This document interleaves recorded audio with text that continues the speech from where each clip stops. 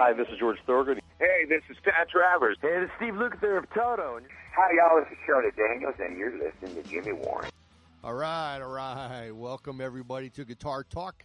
This is Jimmy Warren. I want to thank you so much for tuning in today. That's right. Today, it's another Wednesday, another great Guitar Talk episode, another epic guitar player, more tone, more talk about gear.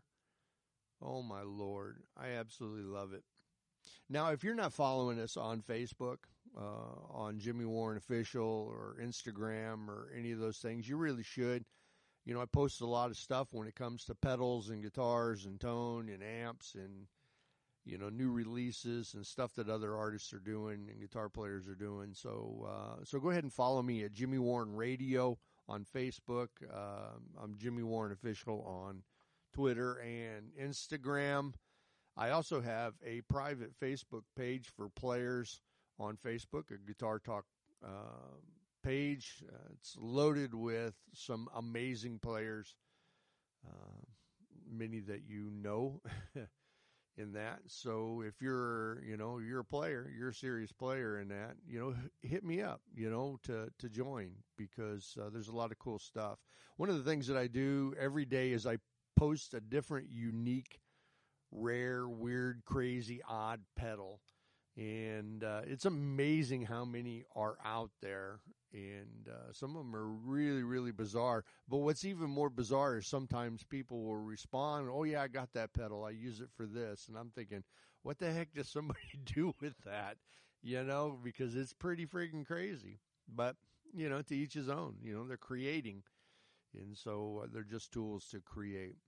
Today, my guest is Randy Jacobs.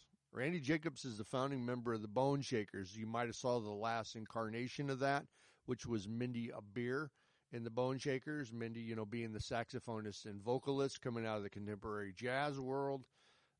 Randy had lived in that world for a long time. He was the guitar player for Jeff Golub, played with Brian Culberson, Dave Koz. Just a ton of contemporary jazz people. But at the same time, he's played with Billy Preston, B.B. King, Ringo Starr.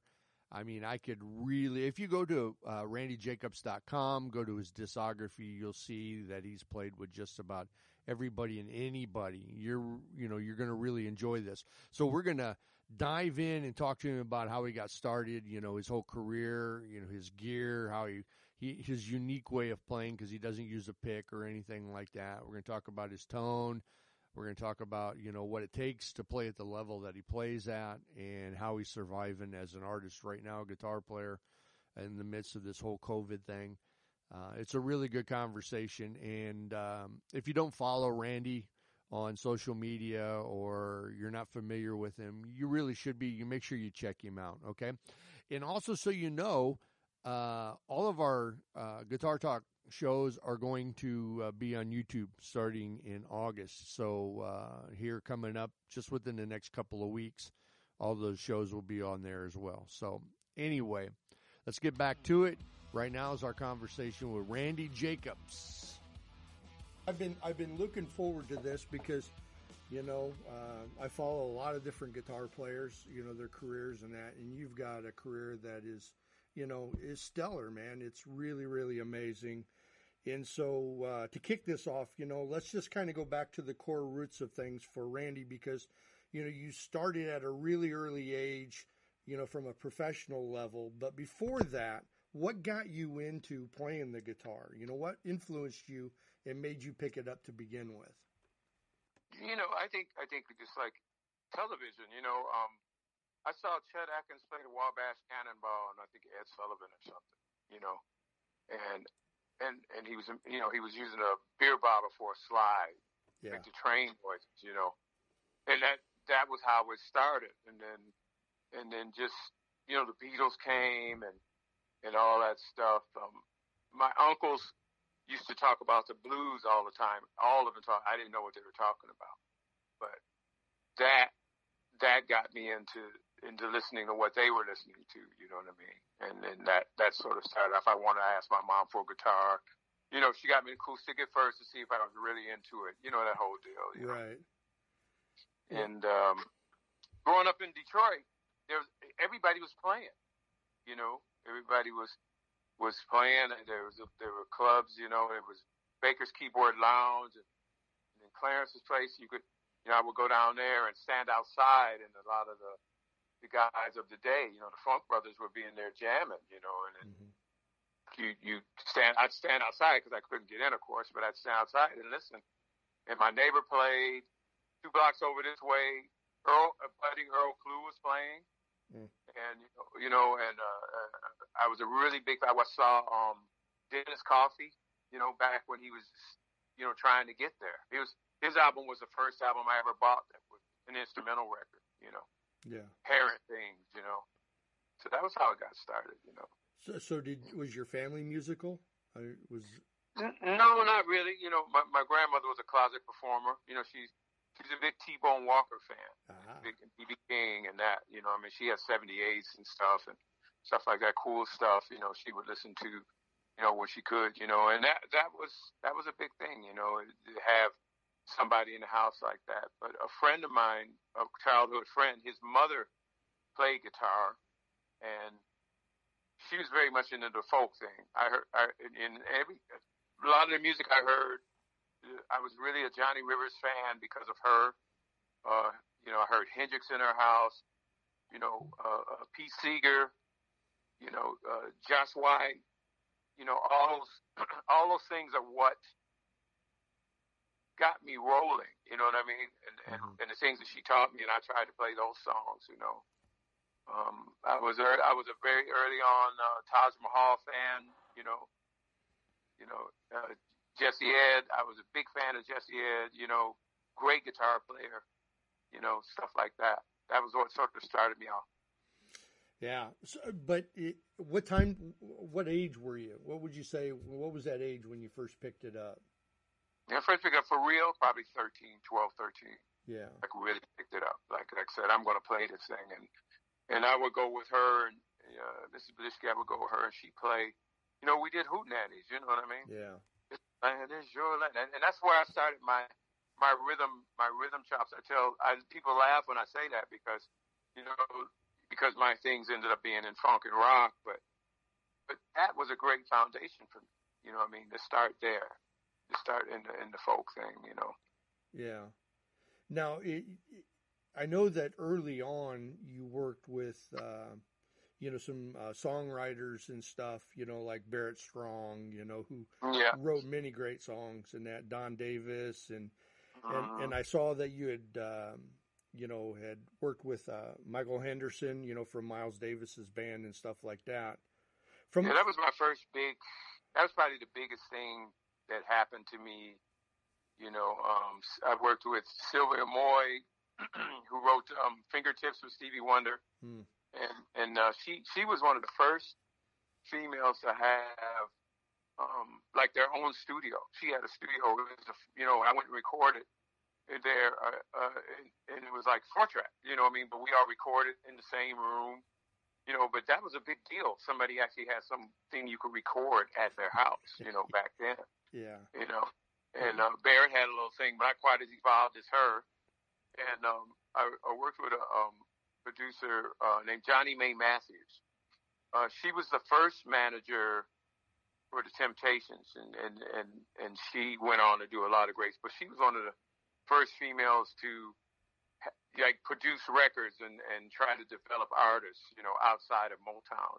She was doing that in Detroit.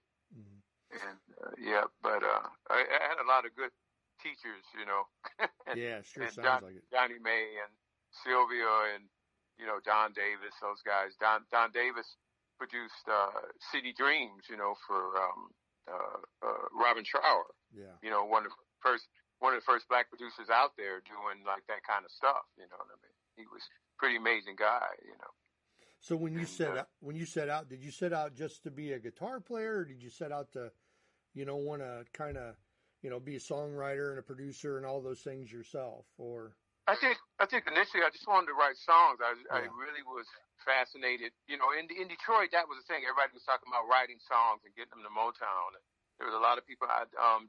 a lot of guys in my neighborhood, Holland Dozier Holland, like Lamont Dozier of Holland Dozier Holland lived down the street from me. I used to cut their grass, Okay. and stuff like that, and I'd hear them in there, I hear him working on stuff, and his son is a great singer now. His son does stuff, and I remember when he was 5 years old, he's a little Monty, now he's cutting his own chops, doing great stuff for himself. But, that neighborhood, it gave you the idea that you could get there just because all these great guys are doing stuff, and playing music around me. I really thought, I want to be Smokey Robinson. I want to write like a great song. And so that in the beginning, guitar was more a tool for writing. I never thought that I was going to become a player. I really didn't, not in the beginning. Yeah. Well, access to those kinds of people is really essential and key to, going on and having a great career sometimes, because without that access, so you could be, somebody sitting at home, on their couch that can play phenomenally, but you just don't have the same, influence, and ability to move from point A to point B in your career. Well, especially now, now you have YouTube, so people can get their 15 seconds or 15 minutes of fame and be discovered, via that way. But There were always like child wonder kinds and people. I knew these two brothers, Jerome and Jimmy Ali. We were all around the same, 2 years younger than me, and I was 15. They're 13 years old. These guys are playing Mahavishnu. Like they were like unbelievable players, and to this day they still are.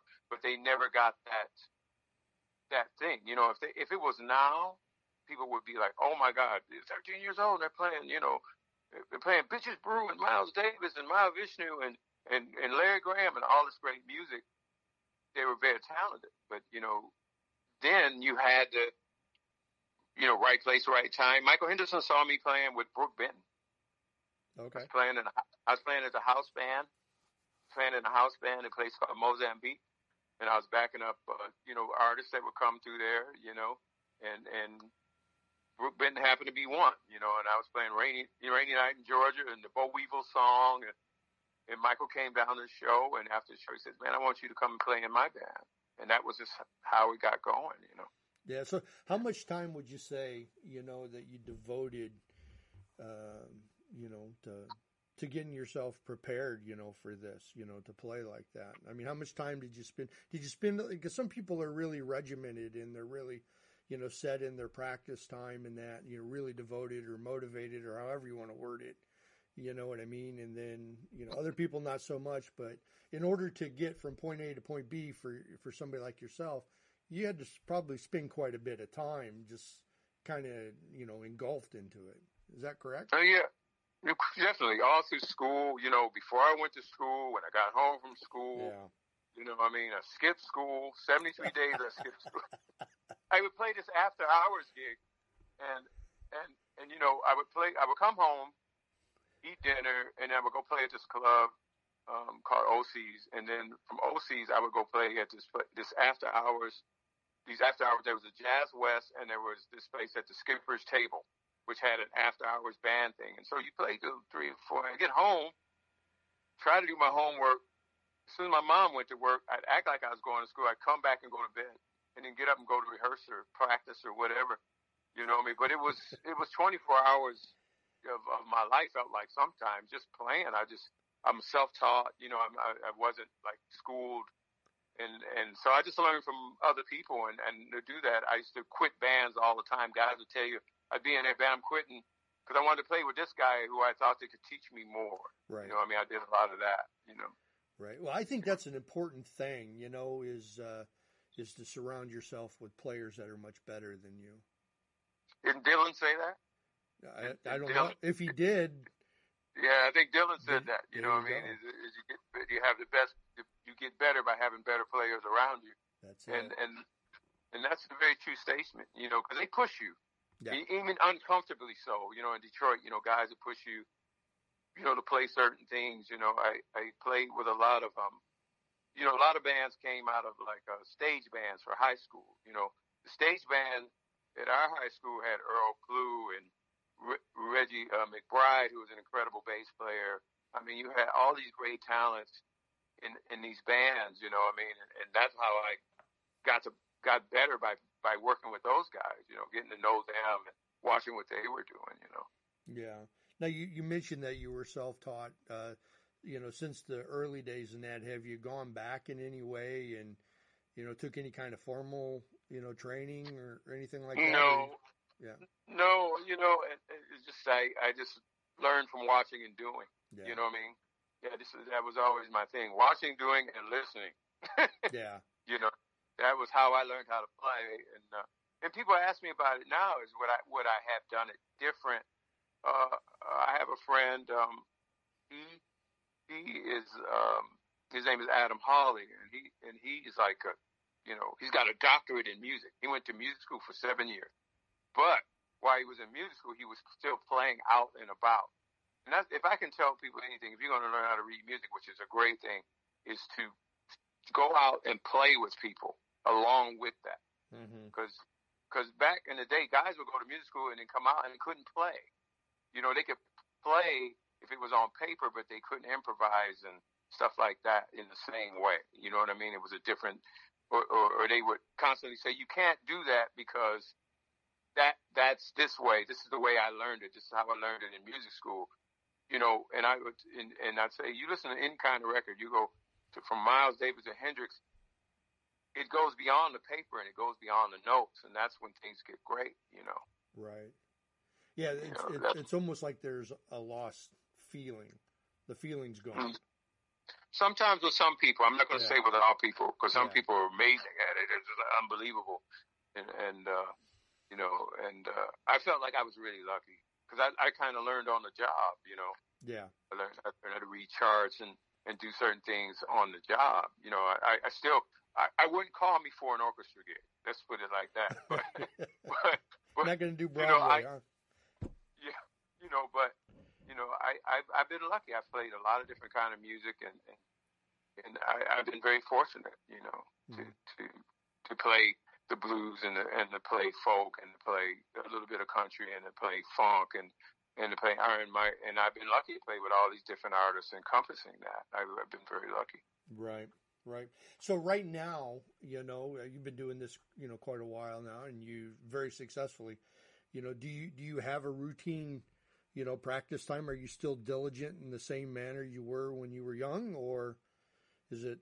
I'd say even more so in some respects. You know, there's always a guitar nearby, so I'm always picking up a guitar. There's guitars in the living room, there's a guitar in the bedroom, there's guitars in the hallway. You know, there's always a reason to pick up. I was working on a song form today, which is sort of, you know, I like different song forms. You know, sort of somewhere between.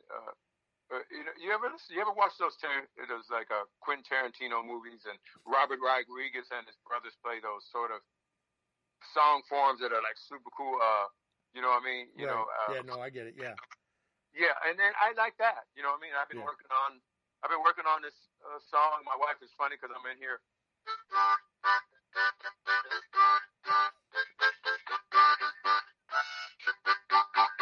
I'm in here doing this, and she's like, "What are you doing?" I'm working on the song. Yeah. And but I like different song forms, and I'm building one off of playing harmonica, which I'm not really good at, but you know, this is fun to me, you know. Right. And then I'll be able to develop some guitar stuff behind it that'll push me in a different direction, you know. Well, speaking of Tarantino, have you done any stuff for trailers or for movies or anything like that? Yeah, I did. Yeah, I've done stuff in the past. I did like that thing with a Clueless movie with Coolio, and I did some stuff for the Addams Family Values movie with RuPaul and all these different people. You know, what you see is what you get. It's a lot of fun. You know, it's a lot of fun doing that stuff. You know, there's a couple movies, overseas movie where I was called in to play some background parts and stuff like that, and it's just been fun. You know, I did something with Jimmy Haslip and some other guys for a Disney thing. I can't. I'm trying to remember the name of the movie. I'm sorry, it escapes me. but we did some stuff together for some stuff. That's a while back, but that stuff is fun, you know. It can be challenging and it can be fun, you know. Definitely another one of those things. It just happens. Somebody calls you and say, "Hey, we need somebody to come in and play like some really heavy funk thing, or we need somebody to come in and play something that resembles James Brown or something like that, or Earth, Wind and Fire." It's great, you know. Yeah. I did what's that movie? A movie with Whoopi Goldberg, and they had me come in, and they wanted me to play. What was it? It was a song by Cream, you know. Crossroads. They wanted me to do Crossroads. They did it down in Nashville, and it didn't sound like Crossroads. That's what they said. The guitar didn't sound like. I came in with a Marshall and a fuzz face, and it sounded like Crossroads. Yeah. But you know what I mean? And you know, and it was fun. It was a lot of fun. Yeah. Well, you like I said, you've done an awful lot. What's helped you to become a real well-rounded player? Because look, you can play blues, you can play funk, you can play R&B, you can play smooth jazz. I mean, you can do it all. So what do you think are some of the key things that have helped you to become a well-rounded player? It's just personally, it's just don't be afraid. Don't be afraid. I get it. You know, we all have our niches. Like I said, I wouldn't call myself for a straight ahead gig, even though I've fallen into a couple of those. You know what I mean? I wouldn't call myself for a classical thing. But the thing is if you have a great rhythm, rhythm is everything. You can stride those things. You know what I mean? They're all built on rhythm. You know what I mean? Mm-hmm. Listen to other things and go see things that you be open to. I don't like this. I don't like that. Go see these guys. Go see Phil Keaggy. Go see some of these guys and see what they're doing. You know, even if you don't play the style, I listen to things. Even I don't. It's sort of like Limitless, right? The movie. Yeah. You ever seen the movie? He takes the pill and he can access this thing back in his brain. It's sort of like that. You know what I mean? When I played with Willie Nelson and we did this reggae project, we call it the reggae record or whatever you call it, a countryman. We call it the reggae record. And he had these guys coming. We're playing. I'm playing, and you know, Robbie Turner's playing pedal steel, and who's basically a country. But you reach back and you think back to Toots, and you thinking Bob Marley, and you reach back and you can grab that. You can grab that in the back of your mind because you listen to it, even though you're not, and then you give your spin to it. You know, you give your spin to them, and it becomes a thing. You know, it doesn't have to be authentic, but if it grooves and it moves people, that's the thing. Yeah. You know, so it's sort of like that. Listen to everything. Listen to everything. My wife thinks I'm like the dictionary of music all the time. I'll be watching something. I'll say, hey, you know, so and so. That's Jesse Ed playing that solo. Or we'll be driving in the car, or Brian May, you know, he did that on this song, or you know, I'm always like that. You know. Yeah.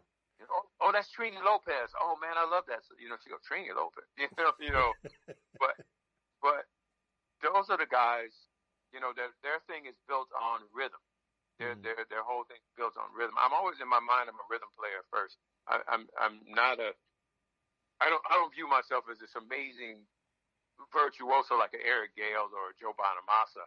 You know, I can play a solo, but I don't view myself like them. I always think of myself as a rhythm player. Yeah. Yeah.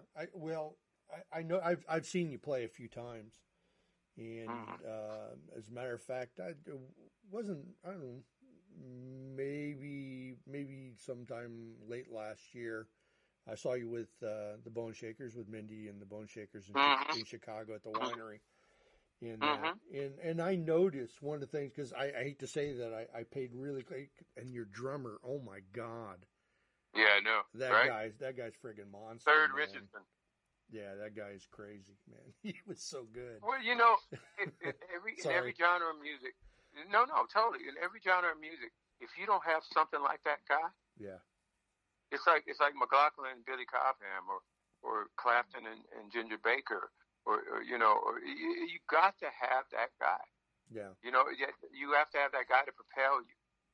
Because you can be the greatest. There's few bands that have gotten past with that, and Stevie Ray being one of them. Nothing against Layton, but he wasn't that kind of drummer, but he could lay the pot. But Stevie Ray was such a strong rhythm player. You know, he could carry a whole band by himself. Yeah. You know what I mean? You know what I mean? And but think if he'd have had a third Richardson. Oh yeah. Oh my God. You know what I mean? You know, a third, that guy, to have a guy like that behind you playing is like amazing to me. He you know, for the first time I met him, I was just like, oh my God, I have to play with this guy in some shape or form. You know, he's an amazing talent. You know. Yeah. He. I was sitting right. Matter of fact, I was right next to your amp. I'm sorry. I was and you had that thing laying on the floor, almost cranked up. You know what I mean? Shooting right at my face. I love it. I have it right like a wedge, and I have it like, because you know, that way I can get my thing from it. You know. Yeah. You know, it's hard. It's hard to. I try really hard being at Mindy, and even when I played with Sadborn, the same thing. You're playing with sax players and horn players, and you have the amps shooting out. You know, now the guys are wearing in-ears. It's a little bit better, but before. It's tough when the guy's not wearing in-ears. They need some space to be able to hear themselves, because they're just, you know, it's just a microphone with them. Yeah. And if they come over towards you and your amp is, their mic is picking up your amp and the whole 9 yards. So that sort of solved that problem for a lot of people I was playing with, were either singing or playing horn. I just I have a little stand, and I lay the amp so it just faces up at me, you know. Yeah. Now, so why don't you tell me about your, you know, what you use as a normal stage rig? I know the last time I saw you, it was just looked like a Fender amp, and you know, you had a couple of guitars, and you had very few pedals in that. But maybe you could tell me that may be typical, maybe not. But you know, what do you normally like to use? Well, these days, you know, it's Atomic Overdrive, you know, XTS out of Nashville. Those guys, you know, I've been using that for a while, and that's probably what I was using that night you saw me. Sometimes it's an OCD. Yeah. There's always some sort of booster pedal, you know, that comes after it. So sometimes, you know, like there's some songs we play a couple ballads where it's just a clean boost to the amp, and then other times when we're like I don't know if you saw us, we did Summertime where it's like sort of a mixture of Summertime and Manic Depression mixed together. Yeah. If we did that on the show. And that's the Atomic Overdrive. And I just basically, it's on. I never turn it off for like 3 or 4 songs. I just turn up and down and switch pickups. That's all I do. It cleans up really nice. Mm-hmm. And the Fender's just on the verge of crunching up. You know, I use a deluxe. So sometimes a Vibro Champ. Right. But most of the time those are tough to get sometimes, or they're in bad shape. So the deluxe, the Reverb Deluxe is always pretty easy to get. And so you know, I spend my time, you know, and they say, amp sounds fine. I said, no, I'm trying to get this thing, you know. So I have them bring 2, and most of the time I'm lucky, because I'm always trying to get. It's so hard, you know. It's just like just before, you know, right there. Yeah, that's it. You know, and I'm in love the rest of the night. But we went to Japan, you know, right after that time, and they lost my pedals and stuff and my guitar. Oh. And we were playing at the Cotton Club, and they had some guitars hanging on the wall. So they put one down and put some strings on it, Stratocaster stock, you know, whatever. And I said, I need an overdrive and a booster pedal, a wah and a tuner. Yeah. So they brought me all kinds of stuff. I ended up using a Blues Driver and a Spark. Oh yeah. And everybody's like, it sounds the same. It did sound the same to me, but they were like, oh man, it sounds the same, man. It sounds great. Yeah. You know, I'm just like, oh. But you have to move on. You have to make it through the night. You know what I mean? Right. You know, you do all these special things to your guitar to make yourself comfortable. But I always say to people, at the end of the night, it comes from you. You're going to have to suck it up. Yeah. I've had more guys. Go ahead. I was going to say, are you one of these guys that got, you know, so much equipment laying around the house that, you know, you don't know what like 40 guitars and 100 amps and 600 pedals and that kind of stuff? I got all kinds of crap. My wife, you know, the closet in my little office here there's like at least 20 guitars in that closet, you know, and there's stuff in the stuff around the house, and you know, I'm not a collector. I only have stuff that I play. That's always the thing. I'm not a collector, and a lot of times if somebody catches on me on the right day, hey man, I got this guitar, you can have it, you know, because I'm not playing it, you know, and the pedals and stuff. I come and go with pedals. I still have some stuff I guess considered vintage, you know, my old original Tube Screamer and stuff like that. My old school Big Muff, you know, the pie guy from back in the day, you know, that stuff, you know, a couple of really old Waz, you know, Clyde McCoy, you know, but I don't collect that stuff. I use it, you know. I have no desire to collect it. I try different stuff all the time. I try the Wapner pedals and you know, I'm always like, I see stuff and I say, oh, I'll try that and see, you know. I tried the Timmy. Everybody said about the Timmy pedal, you got to get Timmy. Yeah. I went and tried it. It's cool, you know. It's not giving me anything that I can't get with my volume knob and almost any pedal to me, you know. See, I'm a sucker. I'm a sucker. Hmm? I'm a sucker for it. I mean, it's like I got to have it. I don't know why. I am. I'm that guy, you know what I mean? If you ever need a pedal or an amp or an extra guitar, just let me know, man. Just give me a call because I can have it to you overnight, you know? That's like a Klon pedal. I didn't have one for a long time, and then I was down in Austin and around in 2000. So I think I got one. Me and Malford were together. We were doing Malford Milligan, and Malford was singing for the Bone Shakers then, and I got one. He took me to the store, and I went, "Oh yeah, I gotta have it. I got to have it." Yeah. You know, and there's nothing like that thing, man. When I'm plugging that thing just straight into a Marshall, it's like, oh my god, yeah, it's a dream. It's so cool. It's like amazing. A Park, if you can get a hold of those amps, oh my god, you know, it's just. I wish, you know, I have a '70s small box 50, 1970. Yeah. I have that I bought, God, forever ago, right? Like, I had one and it blew up. And so every time I use it, it would blow up. So I finally sold that one. And then I had another one I wish I had never parted with.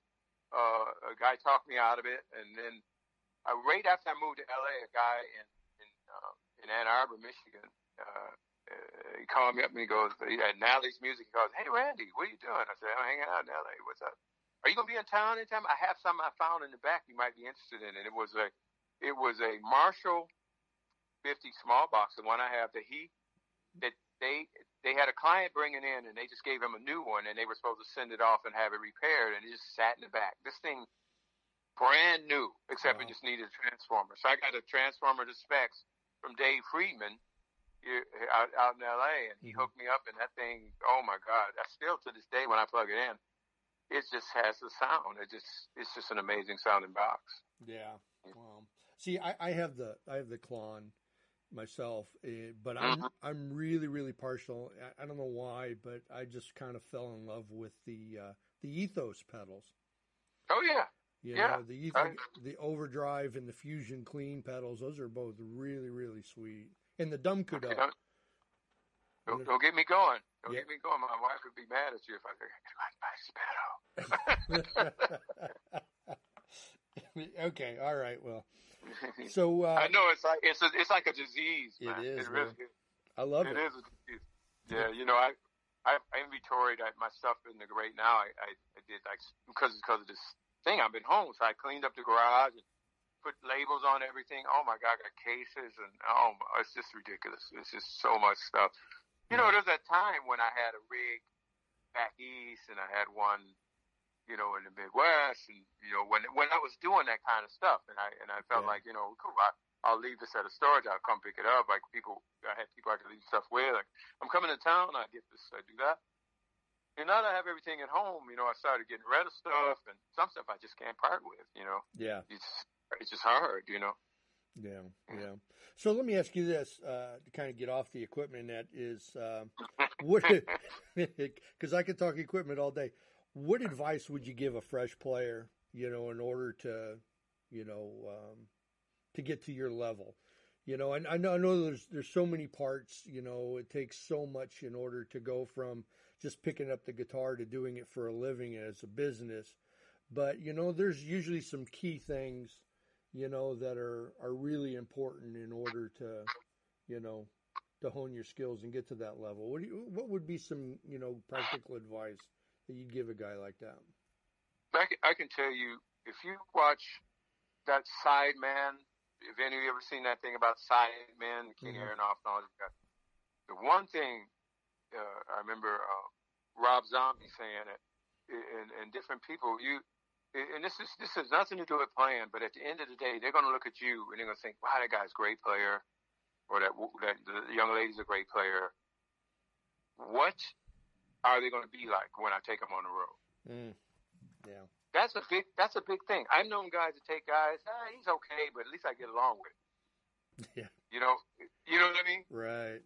I could have had this guy, man. He came in, he killed it, man, but he was messed up, or this, that, or his rap was he talked so much. I thought to myself, I can't be on the bus with that guy. You know what I mean?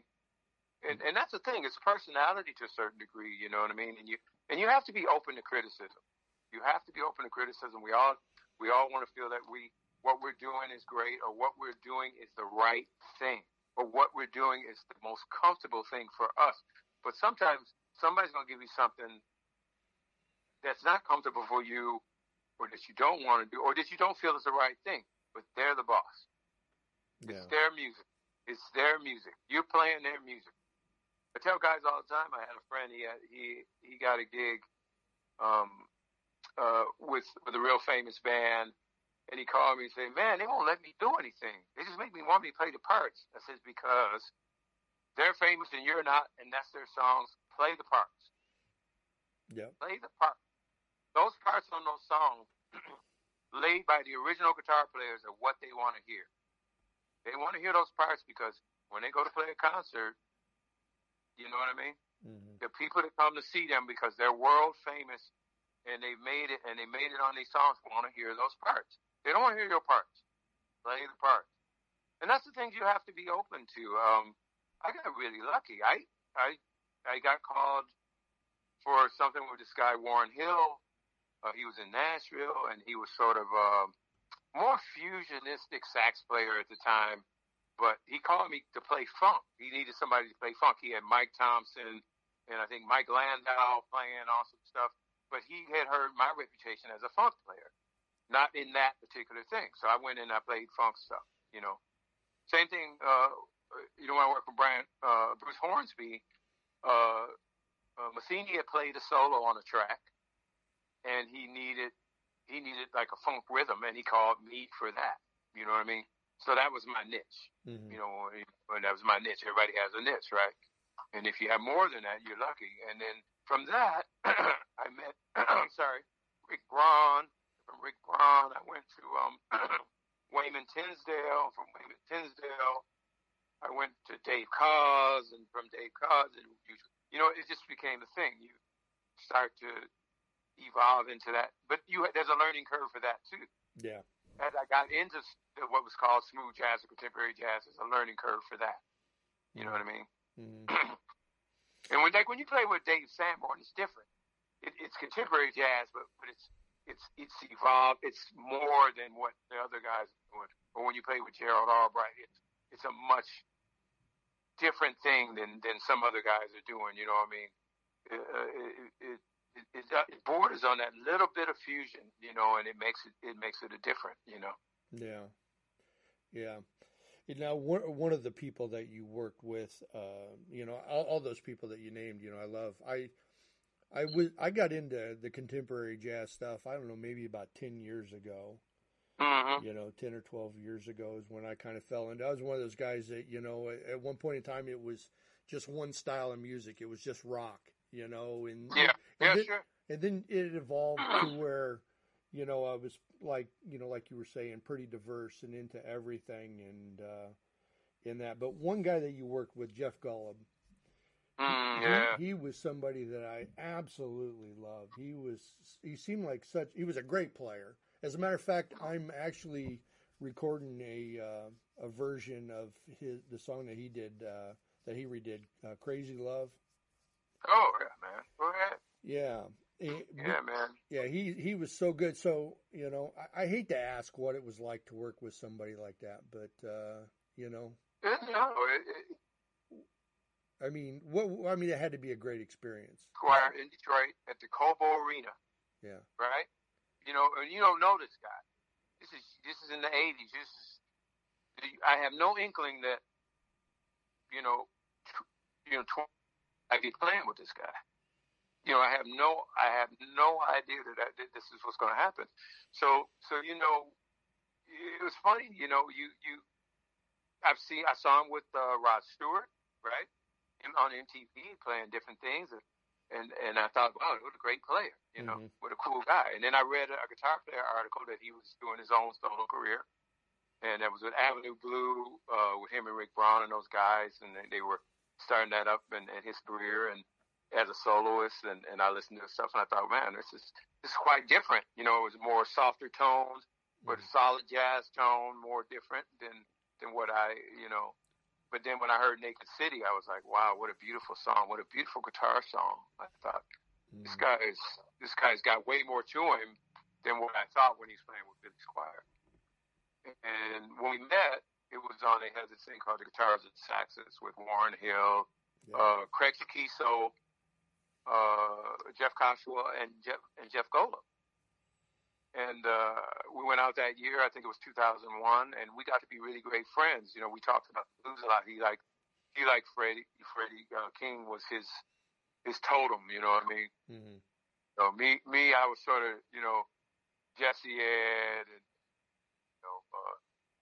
Robert Johnson and Charlie and them guys, you know, I mean, old school nasty blues, you know what I mean? He used to say, you listen to nasty blues. I said, yeah, I like nasty blues.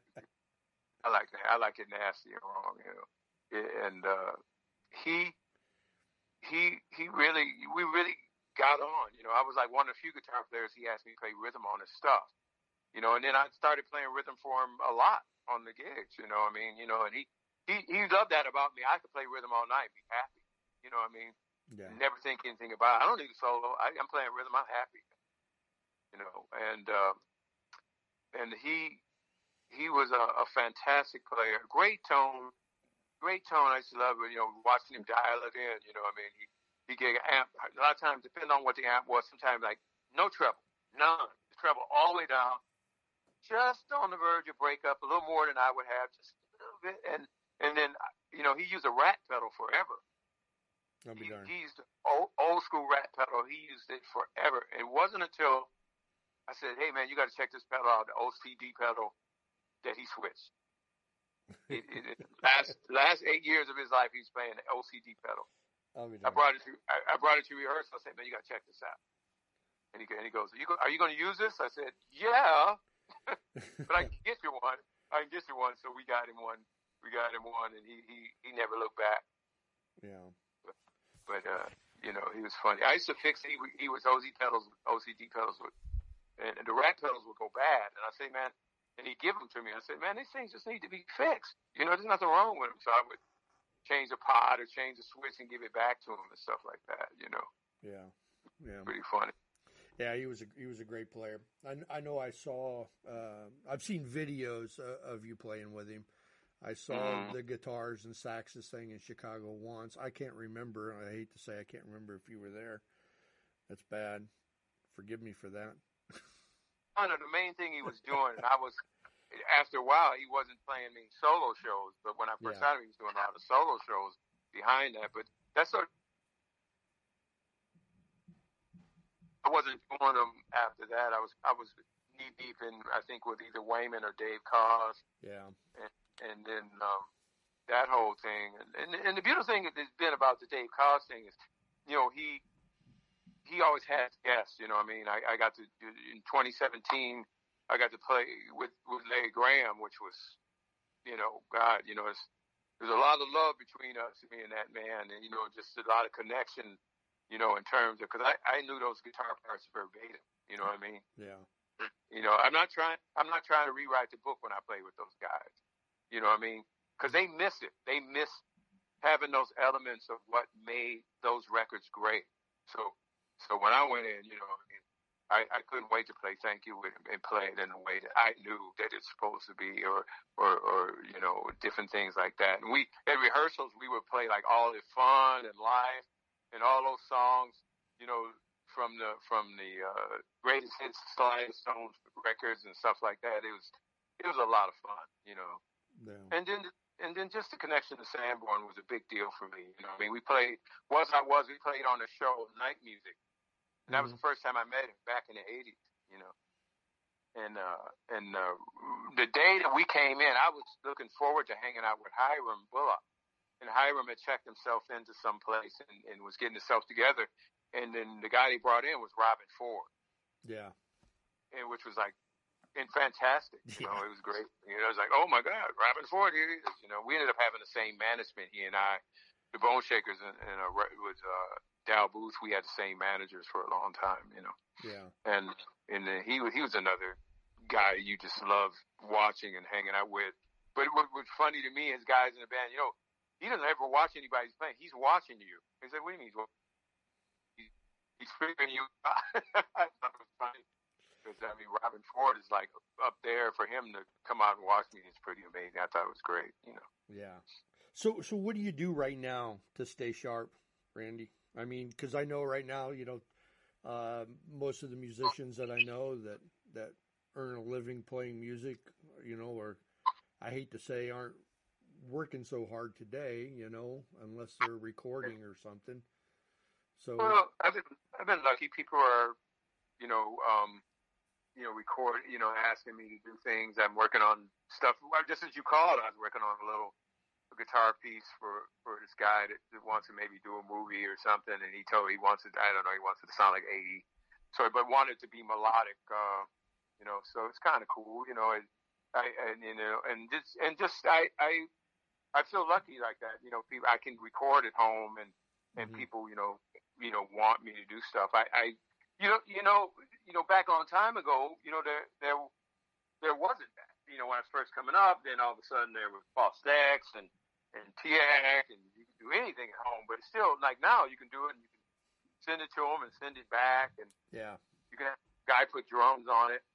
But the biggest thing is to keep, you know, to keep playing, just playing. And I've been lucky. I did something with Rick Braun and Richard Elliott just this past weekend. They sent a track out. We did 6 songs. They sent a track out to the drummer, to the bass player, myself, keyboard player. We play to the track, and we film ourselves while we're playing to the track, right? Mm-hmm. And then we send the video, and then audio we record it to them, and then they put it all together, and then they show it on the show, and we're like playing. We're like playing together in a way, you know. It's challenging because you tend to look at things down the scope. You know, I mean, you look at it so hard. You know, the keyboard player saying, "Man, I wouldn't agonize over this stuff so much." Can you hold on 1 second? Yeah. Hold on 1 second.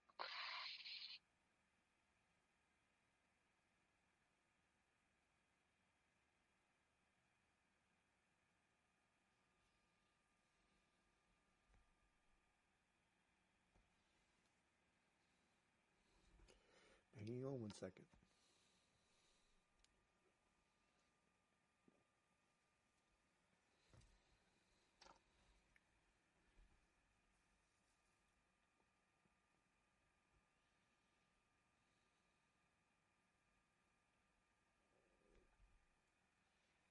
Sorry about that. There's a lot going on with the whole Sweet Pea, my singer passing away, and there's that whole thing going on right now. So, you know, but I lost myself. I'm sorry. That's okay. That's okay. Hey, let me ask you this. A couple last questions. One is, who's influencing you right now? I mean, who are you listening to as a player? Wow, that's interesting.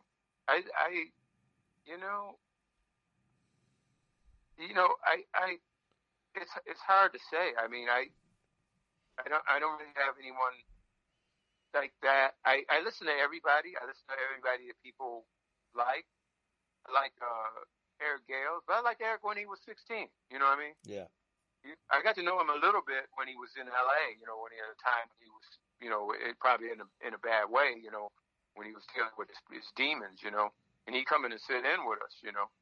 And I have a friend who played guitar in that band. I won't name it, but and I never forget, Eric comes down and I say, hey, Eric wants to sit in. And he says, we're going to do Rock Me Baby, and I'll take the last solo. And I said, well, you might want to solo earlier than that, you know. Let Eric have the last. No, that's my thing, man. I got to take the last solo. I said, no, you might not want to.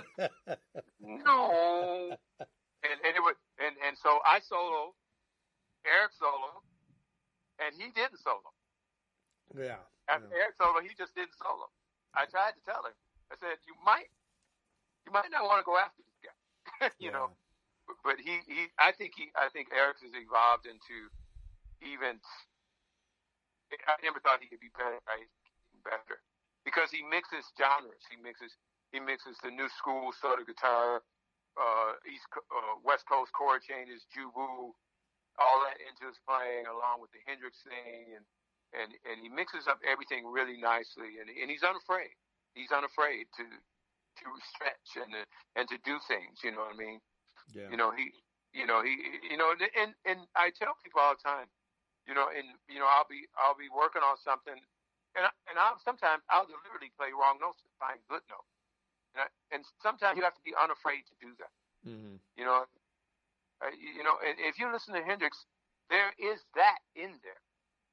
You know, there is that in there. That the search for good notes among the bad notes. You can play things.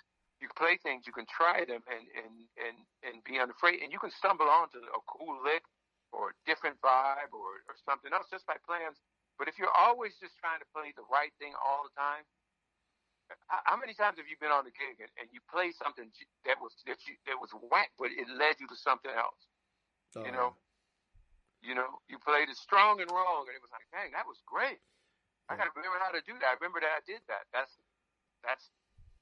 the beautiful part of playing guitar to me. You know what I mean? Yeah. You know, that you could play something that totally is like not what you might think is not cool or not linear or not, you know, in the scope of a scale. You know what I mean? And it's like, wow, I just discovered something very cool. Yeah. You know. Yeah, I think sometimes, you know, people are unafraid, or I shouldn't say unafraid. They're afraid to dive out of what's comfortable or what's normal for them, you know, and take risk like that. Eric is a great player, you know. But you know what? Who do you like? Who do I like? Oh my God, I like all those. I like you. I like all those guys too. I don't know, man. You know, I've really been getting into like Ariel Posen and Martin Miller. Oh yeah. You know, Tom Quayle. I don't know those guys. I mean, they're Tom Quayle interested me when he came on. I talked him out on he was demonstrating a pedal. Yeah. And I was like, wow, this guy can freaking play. Yeah. You know, great tone. Yeah. Great tone. Beautiful notes. You know, I thought he's great. You know. I mean, they're way out of, you know, my scope of playing. You know what I mean? I can't touch that kind of stuff personally because I can't coordinate my right hand and my left hand to play, you know, some of the structures or as fast or whatever in that. You know, I'm like you. I didn't grow up on, you know, on funk and soul, but I grew up in Chicago and I cut my teeth on, you know, in all the blues clubs in the city, and I played with, you know, Lefty Diz and Buddy Guy and Junior Wells and all those guys myself. So, you know, that was my thing. So, I've always, you know, and sometimes when you're in that thing, you go through your playing life almost with blinders on. It's like everything's in a box straight in front of you, and you don't ever expand out of that box. And you either get really, really good in there, you know, and or you don't. But if you get really good, and then it's hard to move outside of that sometimes. I put out a smooth jazz album in 2010, and I had Ricky Waters play on it and Tim Cunningham. Wow. Yeah, and it turned out good. I mean, for my first stab at it, you know. But the point is that I've always been in a box guy. And so listening to guys like that, you know, really expands me outside of my box. You know, it makes me, it's like Robin Ford. I love Robin Ford, you know, and Bonamassa and that, you know, they make me think outside of the box, you know, or you don't have no other choice, you know, for a guy like me, because I've always been a blues guy. And I hate to say, you know, you can sometimes become a one-trick pony, you know. Yeah, but, you know, B.B. King used to say, you know, there's one thing that you do really well. Yeah. Yeah, well, I'm still finding that thing, Randy. Style that's connected to your heart, right? It's connected to your heart and your brain, and that is what you excel at. You know, I feel lucky. You know, I can say I played with Marty Stewart and the Staple Singers. I played with B.B. King, but at the same time, I played, with Dr. Dre or it was any of these guys. I feel fortunate. Yeah, I feel fortunate because that style, my style. I used to make a joke. My style was in that day. You know, I got to play with Bonnie Raitt. You know, I mean, and Seal. You know, Tears for Fears. I got lucky in a lot of ways because my style fits whatever that particular thing. I won't say it fit everything, but it might seem that way. But it's been a great ride, you know, to play guitar, and that's been my life and what I do. Well, you're a great player, and you're a good show. You're a great showman. You know, you put on a good show. You know, you get the crowd worked up. That whole jumping up in the air and splitting and you know, doing that kind of stuff is really cool. Do you practice that at home? No, it was just, you know, since I was a kid, it was like my grandmother was a closet performer. She was like, you know, T-Bone Walker used to do the splits and all that. You know, I used to do splits when I was younger, man, but that's hard, man. That's hard on your existence, and, you know, and so jumping in the air, doing a herc or two, you know, leg over the guitar. That was something I could call my own. I had never seen anybody do it, so I just did it. I could still play that way, and it just a lot of balance. But, you know, it just, you know, at the end of the day, it is entertainment. Yeah. You know, it is entertainment, and people, you know, that's another thing you guys have to realize. You know, people talk about, you know, you always dress well for the gig and all that stuff. I have no desires to wear a tracksuit or you know, or look like I just came in from gardening when I go on stage. I'm from that old school. Michael Henderson, when I first played with Michael Henderson, I walked on stage in some Levi's and some Earth shoes and a collegiate sweater or something. And after the show, they piled me in the car. I think we're in Atlanta. He took me down to what's his name, Fabulous George or somebody, Famous George or somebody, and he made me a suit and pants, and they said, take that other shit you got and burn it, and don't ever wear that on stage with us ever again. So after that, I was always going, like Michael, I would go. Michael came out at Miles Sing, where they were dressed. You know, he took me. We got leather pants, knee high boots, ruffled shirts. You know, we were in that time in the 70s. You know what I mean? Yeah. Where we were dressing for success. Yeah. You know, you wanted to look like you wanted to walk out, and people would say, you must be a star. You must be a band. You know, so you had that look, and I still sort of carry that with me, you know what I mean? And I think that's why, you know, but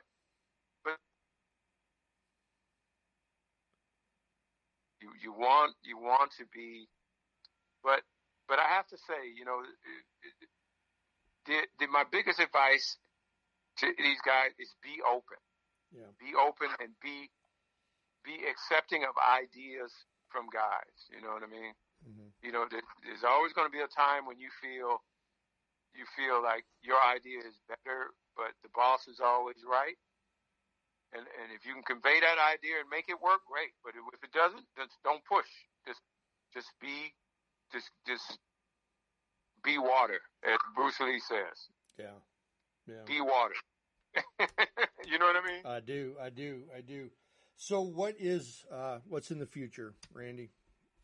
What's going to happen? Right now, well, now that the Mindy and the Bone, that thing sort of ran its course, and Mindy's back being a solo artist. Now I was cutting some stuff at home just as a writer's situation. It's more sort of rock, and I did a project, like I did a whole EP, and I'm sure I'm going to release it at some point. I'll send you a link. I'll send you a link and see what you think. Cool. And that's just for you. And then I have a project that I'm working on, another Bone Shakers project with singer Larry Braggs, who's singing with Tower of Power. And so be looking out for Bone Shakers and Braggs. Cool. When this whole thing blows over. We're working on a project right now. So those are the two things I'm delving into right now. Well, it sounds great. Great. Randy, I really appreciate it. I'm sorry I took so much of your time. Oh, no worries, man. I love talking to you, man. I wish I'd gotten to really talk to you when we were at the winery and stuff, Yeah. Sometimes they're hustling us out of there, I can tell you from the conversation, and for, the way you talked about gear and the things you have and things you've done, we could almost be brothers. Yeah, I like that. I like that, man. We probably could. Hey, man, hold on to you ever tell everybody, man, hold on to what's in your heart. I tell guys, I meet guys all the time, all across. I used to only play at home. I say, man, don't ever stop playing. Yeah. Don't ever stop playing. You never know. Yeah, and that was the purpose of this podcast in the YouTube aspect, and that is, I could go and I can get George Lynch and Steve Lukather to come on and talk about playing and stuff like that. But for me, I hate to say, guys like yourself, are kind of like the backbone of the industry in a lot of ways, guys that, I don't know, can do it all, have done it all, can be anything to anybody, and just really well-rounded, guys like that. And so I'm trying to surround myself with people like that, do you know Mark Goldenberg? Of course. I done a couple sessions with Mark because of our, he was a guy that Don was with call, so we done a couple things together. Yeah. And he produced a track, he produced an album for my dear friend Steve Bruton, who passed away, a great guitarist. And I got to record at his house with him, and he's an amazing. Mark Goldenberg, man, those chord structures, oh my God, when he plays. Yeah. He's a guy, I definitely, after working with him, I was like in envy. He had something I didn't have, and it was nice to hear it, Right. And then you had Steve Bruton, who I wish was still alive, was like, had some Mark, and had some of him, and had some other stuff, I love those guys. I love guys like that, and Mark is right up there, for me, Yeah. So, I'm just trying to bring guys like you and him, on so that, other people can, hear what it's like, and what it takes to get from point A to point B, and, what gear you're using and all that kind of stuff, because some people just don't have access to that, Yeah, I think now, it may be a little too easy just to buy an amp and press a preset. Yeah.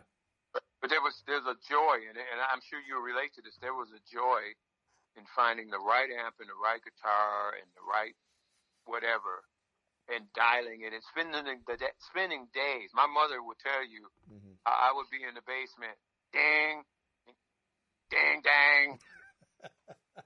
Ding, dang, ding, ding, dang, dang, dang, dang, ding, looking for that thing, right? Yeah.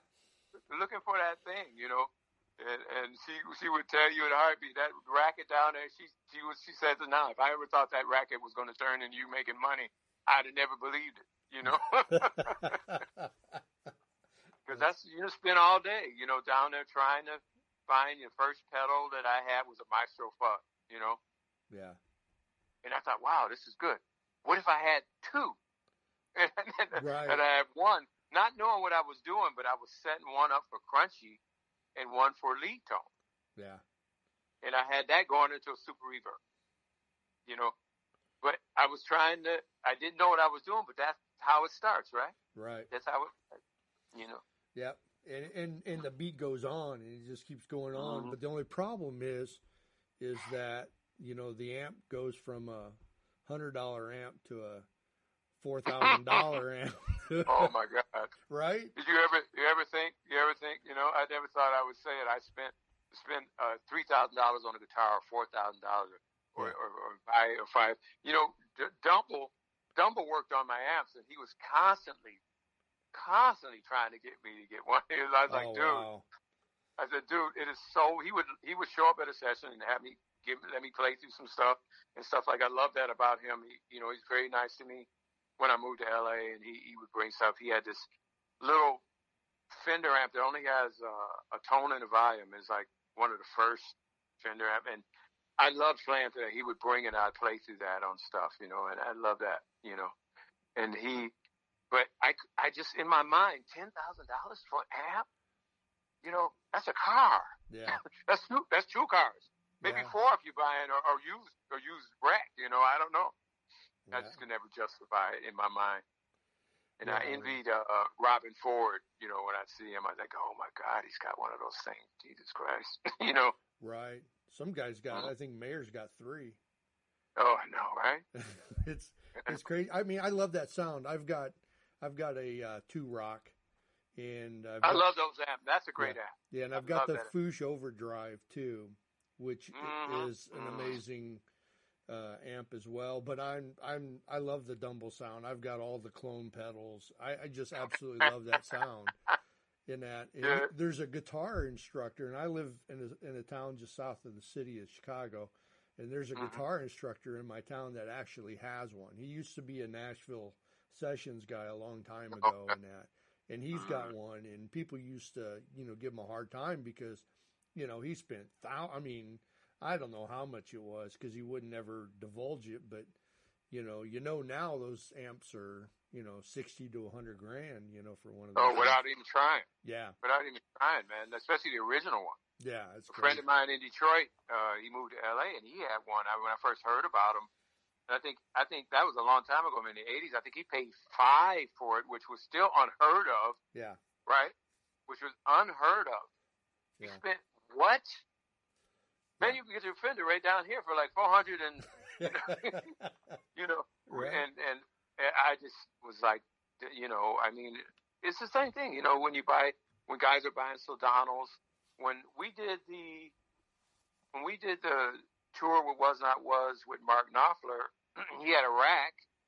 I'm pretty sure I have a picture of it. He had Soldano. He had a Soldano in one and some other stuff. And I saw Clapton. He had a Soldano. We were over there at that time, and I thought, wow, this is the amp, right? Mm-hmm. So I got a Soldano. You know what I mean? Yeah.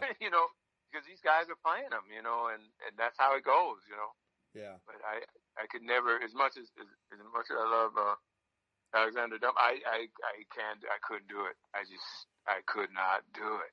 Yeah. Yeah. Well, you know what? You got to even guys like Carlton and Ford and that. They have some of the clone pedals. Yeah. Because they can't always have their Dumbles with them. I mean, every time that I've seen either one of them, they've always had it. But I know when they travel and that, sometimes they can't take them. And I know, I think Larry Carlton ended up going with, he got a Bludetone. I don't know if you're familiar with the Bludetones and that, but it's probably the closest thing to a Dumble, and it's really expensive. I mean, it's probably $7,000 to $15,000 amp. Oh, wow.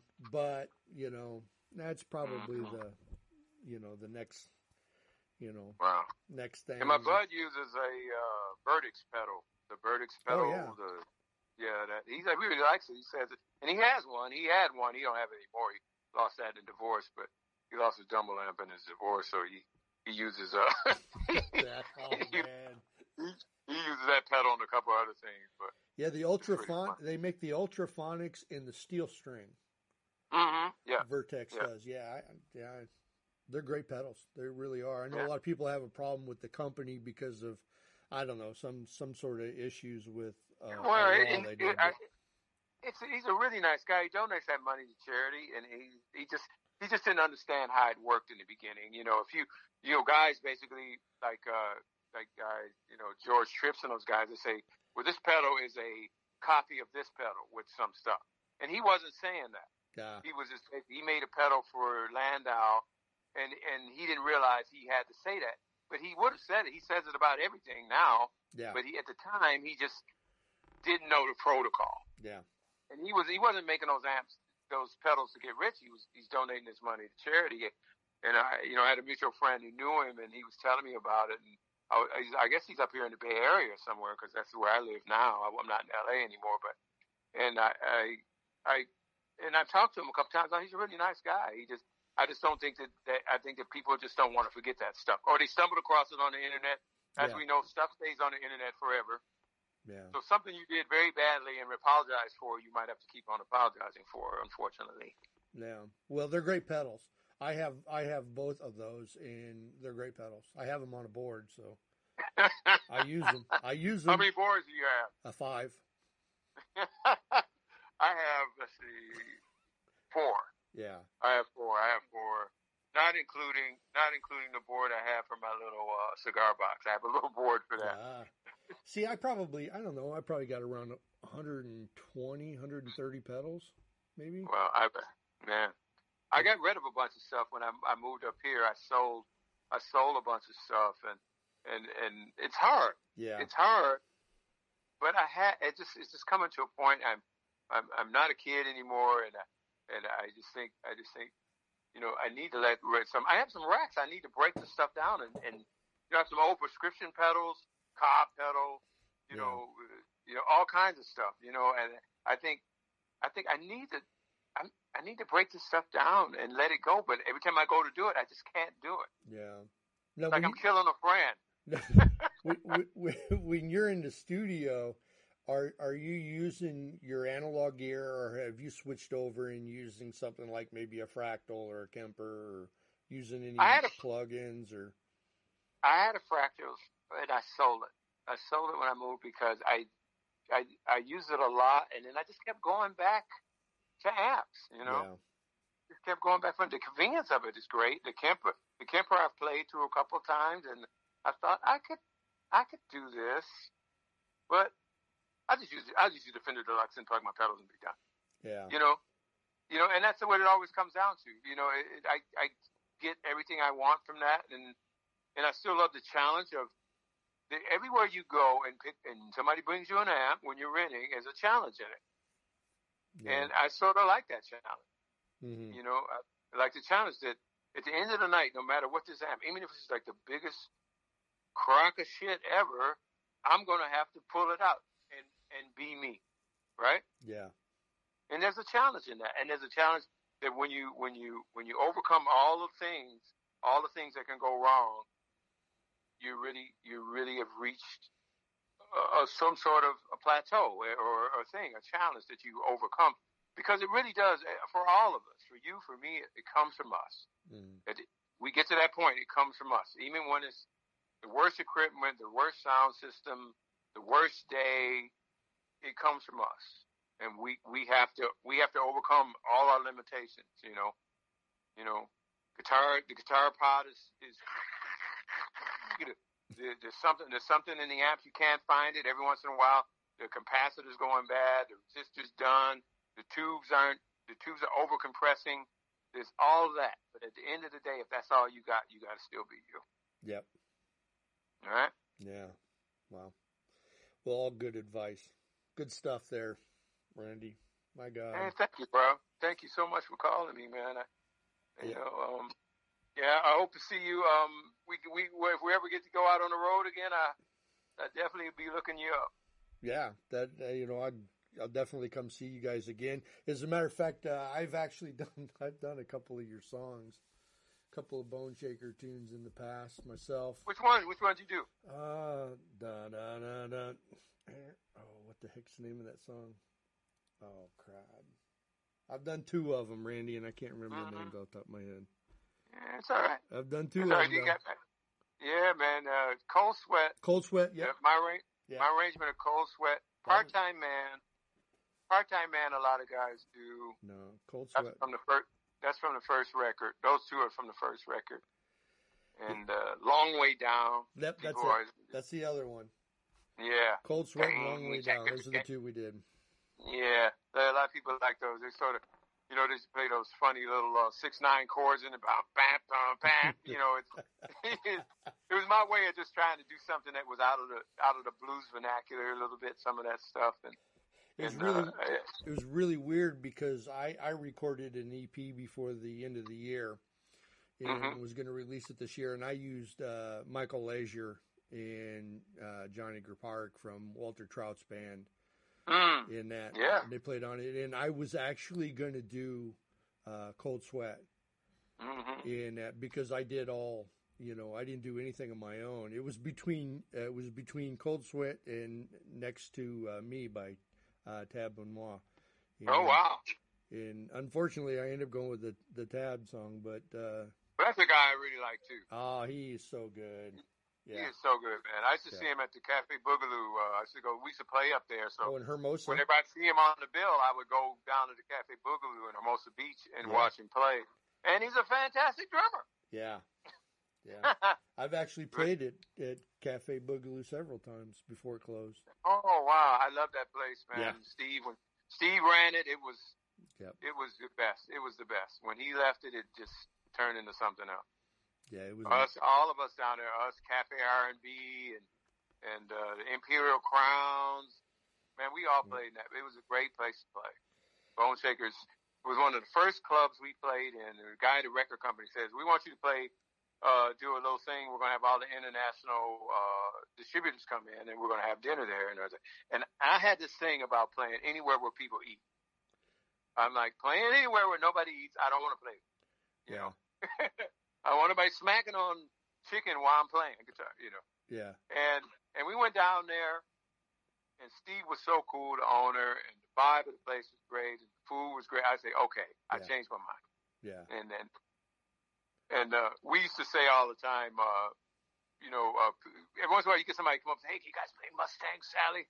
And so we say, Steve and us came up with a sign that says "No Mustang Sally" with the circle and a big cross, and we'd have it up every time we would play "No Mustang Sally." Great times. He was a Pittsburgh Steeler fan. I remember when the first time he booked me, we were talking about the Steelers, and so I made sure that I brought him a jersey when I went out there after my first time because I wanted to make sure I got booked again. Yeah, man. I love playing there. It was one of my favorite places to play. And I'm here from Chicago, and and this is cool. But I always enjoyed playing on the West Coast. Biscuits and Blues and the Arcadia and. You do Moe's? Huh? Do Moe's Alley? Do Moe's Alley up in Santa Cruz too? Moe's Alley, yep. Yeah, I talked to Bill. You talked to Bill just recently. Those are relationships. In the clubs, I tell people all the time. You let the club scene die. It's tougher for newer players. Those things are what help to get you. Yeah. To the next place. Yeah. Bill. I remember playing, and Steve and Bill and those guys said, "Where's your pick at?" I said, what are you talking about? He said, "Where's your pick?" "You don't play with no pick." I said, "No, I've never played with a pick. I don't know how." And they laughed, he used to laugh at me, stuff. I love those guys, Yeah. Yeah, it was. Yeah, well, hopefully all that'll come back soon. I hope so. I know. I was talking to Johnny A, who played guitar with Jake Isles and. I have a Johnny A. Yeah. I have a Johnny A. Gibson. Oh, do you really? Yeah. Wow. I have one. Yeah, he'd probably be. If you go to my Instagram page, there's a picture of it on my Instagram on Mick Funky, GIT Mick Funky, and that's my Instagram page. There's a picture of it on. There's a picture of it on there. I put up pictures of my stuff every now and then, on my Instagram. Well, he announced just today that they're doing some drive-in concerts where he is. Oh wow! Out on the East Coast and that. And stuff. So, because, he, like everybody else, he's trying to figure out what he's doing. He's doing a Facebook show every day, to keep people engaged, which is cool. But hopefully that'll all come back, real soon. Yeah. And you guys can all get back to work in a big way and stuff. And I know I love to go to shows. I go to a lot of them. You know, I love live music. I don't play as much as I used to. You know, I pretty much stopped. But you got to cut that out, man. Got to play. Yeah, well, no, I play, but I mean, I don't play in a band. You know, I know what you mean. I don't get out and stuff. I mean, I've recorded in that, you know, in the last year or stuff, but no, the intention was to record and release, you know, the project, because it was it would have been my ninth release, and release it in, you know, and then do some shows. But, you know, with everything that happened, just like, you know, I think I'll just do this. Yeah, man. I think I'll just call people that are doing it. Let's just talk to people that are doing it.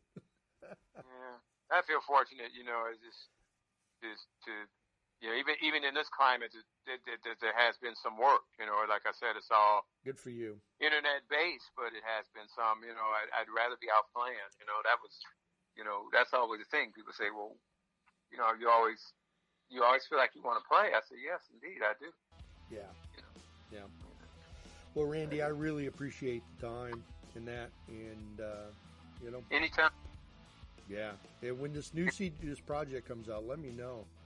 You know, I will. I'd love to help you promote it in any way I possibly could. Oh yeah, man! I'll send you a little sneak preview link later. Yeah, that'd be great.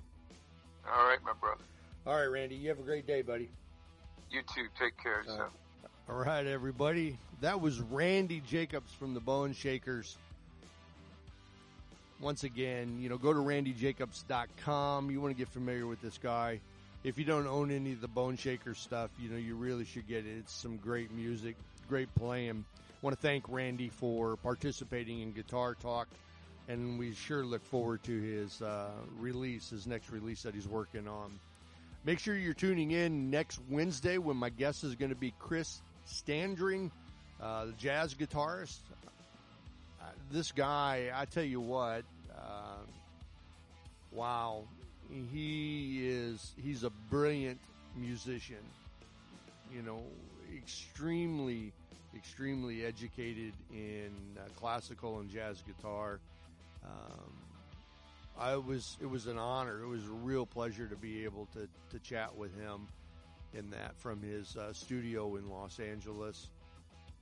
So make sure you're tuning in next week, where my guest on Guitar Talk is Chris Standring, right here on Guitar Talk. Make sure you're following us on all of our platforms, on Spotify, Apple, Google, YouTube, all that good stuff. All right? Thank you so much. Have an amazing week.